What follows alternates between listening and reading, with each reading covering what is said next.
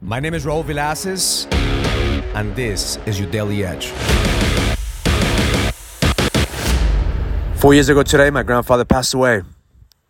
I remember he was 1 week in his dying bed. He was one hard-headed motherfucker. He was 95 years old, and he was refusing to go. And I remember the last conversation I had with him. He was in Ecuador, and I had a FaceTime with him. He couldn't talk back, but he would listen. And I said, Papi Hugo, it's time for you to go. You've done everything in your lifetime already. You've given us everything we need right now. Now it's time for you to guide us in the spiritual realm. And 10, 15 minutes later, he passed away. And this morning, my meditation, I heard his voice again. I heard his voice whispering in my ear, telling me that he's never left me, that he's always been with me, that even in my darkest moments, this last 4 years, he's been whispering in my ear to continue to lead. Because now it's time for you to go to the next level. Now it's time for you to double down on you and trust in the process.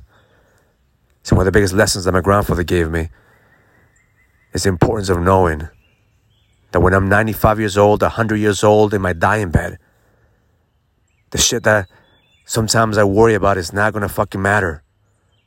When he died, he has everybody. He had his family, his kids, his daughter, his queen by his side.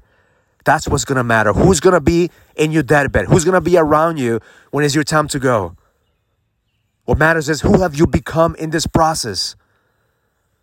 So my intention for you today is whatever's bothering you right now, whatever's triggering you, whatever challenge you have right now, ask yourself, is this going to matter when I'm 95 years old in my deathbed? Is this going to matter when I'm 100 years old dying? Is this going to matter in the long term?